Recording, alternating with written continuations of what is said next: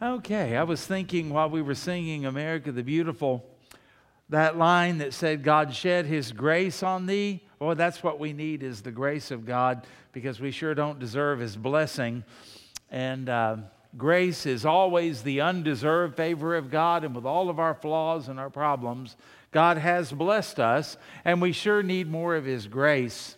And so pray for your country, and pray for our leaders, and pray for churches all around the nation, not just our Southern Baptist churches. There are other churches that preach truth as well, that we'll be able to stand firm and that we'll be able to have impact.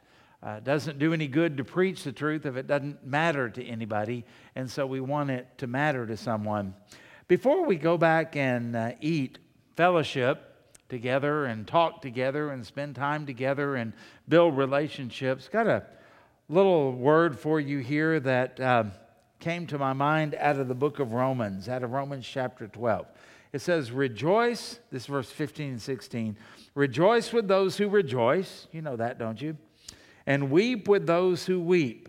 Be of the same mind toward one another, and do not set your mind on high things, but associate with the humble, and do not be wise in your own opinion. You know, we have this way of kind of deifying and glorifying the early church. Oh, if we could only be like the early church. Boy, the early church had its high points, had its low points too.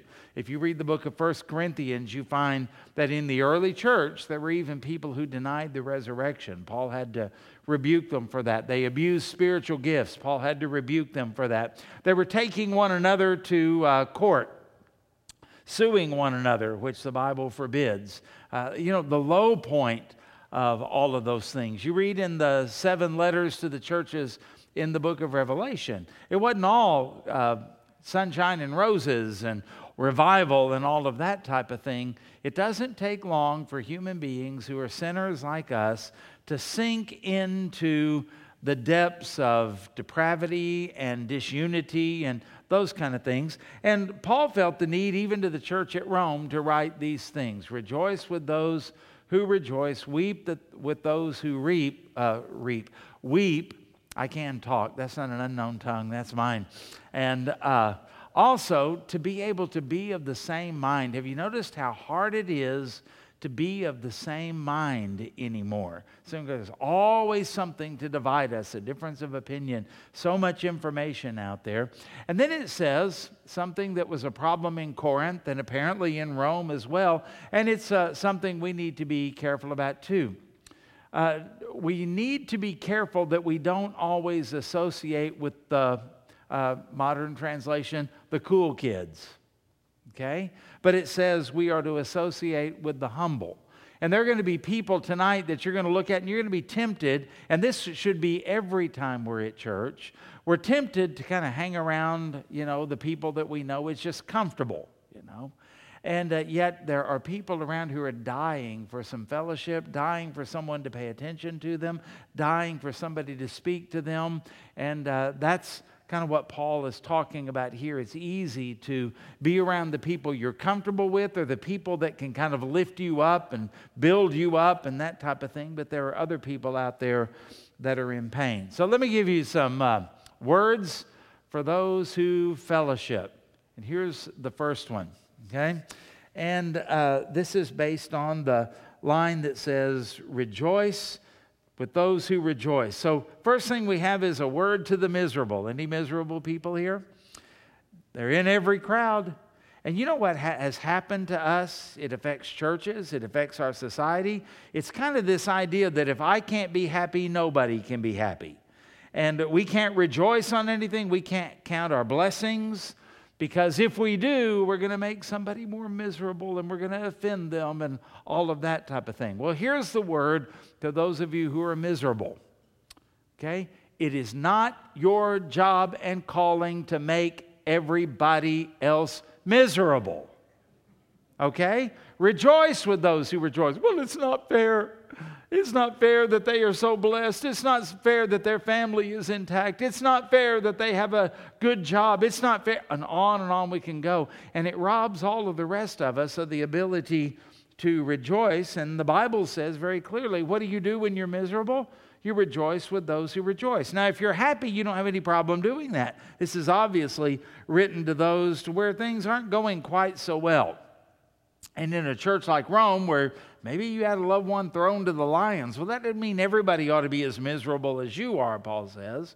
You need to learn to rejoice in the Lord always, he said in another one of his books. And we need to realize that all of these things that we look at and that we think about, sometimes we get envious. So we're to rejoice with those who rejoice. Would you do me a favor and do that tonight? Would you do that tonight? If somebody has something really good happening in their life, would you be happy for them and happy with them? That's the way we're supposed to be as a body. But we got to balance that out. Life is hard for some people. We think about people who maybe they don't get along well with their kids, their adult children. Maybe their children are living in sin. Maybe your family is great, and here's another family over here that their kids have come out of the closet, for example. Or maybe they're on drugs, abusing alcohol. Maybe they're living with somebody outside of marriage. What are we supposed to do with all of that? We're not supposed to just run roughshod over everybody. If somebody comes into the church and they're a stranger and we don't know them, and maybe they come from an alternative lifestyle like I talked about this morning, let's not snicker and giggle at them. Let's not look around and shun them or anything. Let's think about the fact that they may be a hurting person that God has drawn into our place so they can see what true biblical godly love is and hear the word of grace through the gospel. And that's the way we practice by the way we treat each other. And so we not only want the miserable not to make all of us miserable, but just because you're blessed, you need to remember that you're blessed by grace. You don't deserve it. You don't deserve it. So don't look down your noses and go, I wonder what happened to them. I wonder how they... That sounds more like Job's friends than it does the body of Christ. We don't want to go there, and we don't want to be those kinds of people. So there's a balance in all of this. So we rejoice with those who rejoice, and we also, we weep with those who weep, don't we? When things are going well by grace, we realize everybody's not in that position. We help where we can, we sympathize where we can, and we try to be a blessing to people where we can. And don't rub your blessings in everyone's noses, because it's not always welcome and it's not always proper to do that. Number 3, here's a word to the know-it-alls. You ever met a know-it-all? You ever met somebody in our church who they know everything, and they can one-up you on everything? And if you're sharing something to them, a burden, have you ever had this happen? I have. You share a burden, I'm really feeling this and this and this is happening. And before you can get it out of your mouth, instead of them helping you, they tell you how much worse their life is. Or they tell you how much worse it was on them and you can get over it or make you feel that way anyway. And sometimes you discover something new in the Bible. You ever been in a Sunday school class and you tell your teacher, I was reading last week and I discovered this, and there's some smart aleck who goes, I learned that 30 years ago. That kind of stuff. We don't want to be like that. We want to be excited for one another. We want to be helpful for one another. So here's the word for the know-it-alls. We're all in the same boat as humans. If you don't believe that, read the book of Ecclesiastes, where the wisest man that ever lived, who was also one of the richest, how miserable that he actually was because of his sin. And we all suffer different ways. And so we need to battle sin and we need to work together. And so instead of turning on each other and judging each other, we need to be careful that we are the Bible says here, be of the same mind. We're working together. We're walking together. We're fighting together. We're not enemies. We're allies. We're not adversaries. We're friends. We're a part of the body of Christ and of the same army and same goal to exalt Jesus, as we said this morning. So it says, be of the same mind toward one another. That's really, really hard to do, and that's why Paul had to say it so often into so many churches and so many books. But he goes on to say, here's how we do it. Do not set your mind on high things, but associate with the humble. Don't leave them out. And that's why I'd like to encourage you, whenever you see somebody come to the altar, like if there's a prayer time and they come, don't let them come alone. It's why we say if you feel impressed while we're in the song service, for example, to go pray with somebody or to say a word of encouragement to somebody or to shoot a text to somebody, please do it. Please do it. Don't leave them on their own. We're to associate with the humble, and especially if we have guests in here. You never know what God may be doing in them or in their life, or you never know what their pain may be. And it may not be anything you can really relate to, but you can still love them and you can still be kind to them. And this is what Paul is talking about. Number 4, a word to the spiritually mature and to the older folks. We're getting more and more older folks as the years go by, which I suppose is normal. But the Bible says here, do not be wise in your own opinion. Do not be wise in your own opinion. What is the point, and why would that be to older folks? Because we tend to be a bunch of know-it-alls. Well, back in my day, you ever heard anything start like that? You ever heard anybody say, well, they better be glad they're not my kid because I'll tell you what I would do? And all of that, we always have answers, always have answers. Now, here's the key. It's okay to answer questions. It's okay to help. But be really careful if you're answering a question that nobody's asking. Someone said one time that advice that has not been asked for is construed as criticism. You know what that means? They shut you off. Well, these young people just won't listen. Probably, maybe you could look at the fact that you might be a know-it-all. Say, how dare you speak like that? Hey, listen, I'm one of you. Okay? I tend to answer questions before they finish asking the question. Before I even know what the question is, I've got it all figured out. And that's one of the things that happens with knowledge. You may be spiritually mature. You may know the Word of God inside and outside, but be careful that you don't just have diarrhea of the mouth. Does that communicate well? Be careful that you're not just overrunning somebody before you really listen to them, because sometimes, and men, this is where we're really bad. You know, sometimes, have you figured out yet that sometimes your wife tells you something and she doesn't want you to fix it?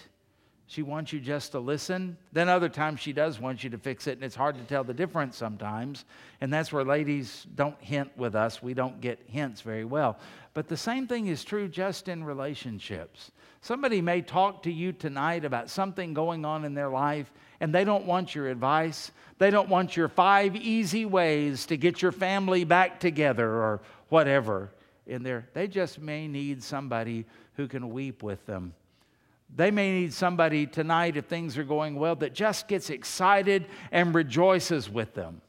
They may just need somebody tonight that talks to them, is friendly to them, and they walk out of here going, wow, I can't believe they spoke to me, because we associate with the humble. And then maybe they need to see that we love them a whole lot more than we want to straighten them out or than we want to correct them.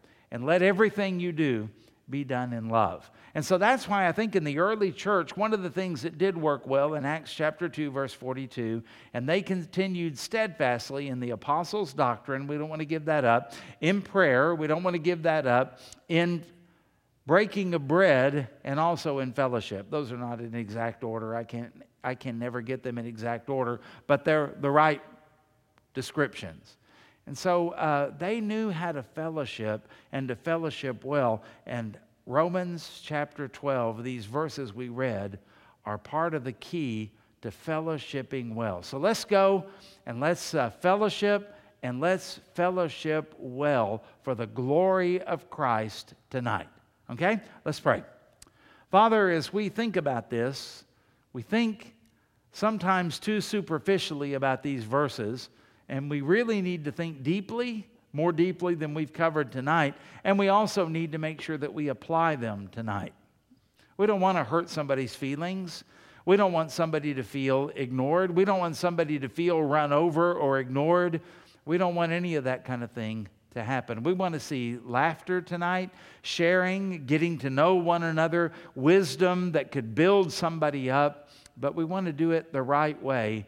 And I thank you, dear Holy Spirit, that when you had Paul write these, you sure knew what you were talking about, because this is so true even 2,000 years later. We're just like they were. Help us, Lord. Help us. Bless our food. Thank you for the Sunday school classes that have prepared it, that are back there waiting on us. And thank you for the privilege we have to gather in freedom and also to have an abundance of food. You've blessed us far more than we deserve. And above all, you gave us your Son, the Lord Jesus Christ, as payment for our sin. Thank you so much, dear Father. In Jesus' name we pray. Amen.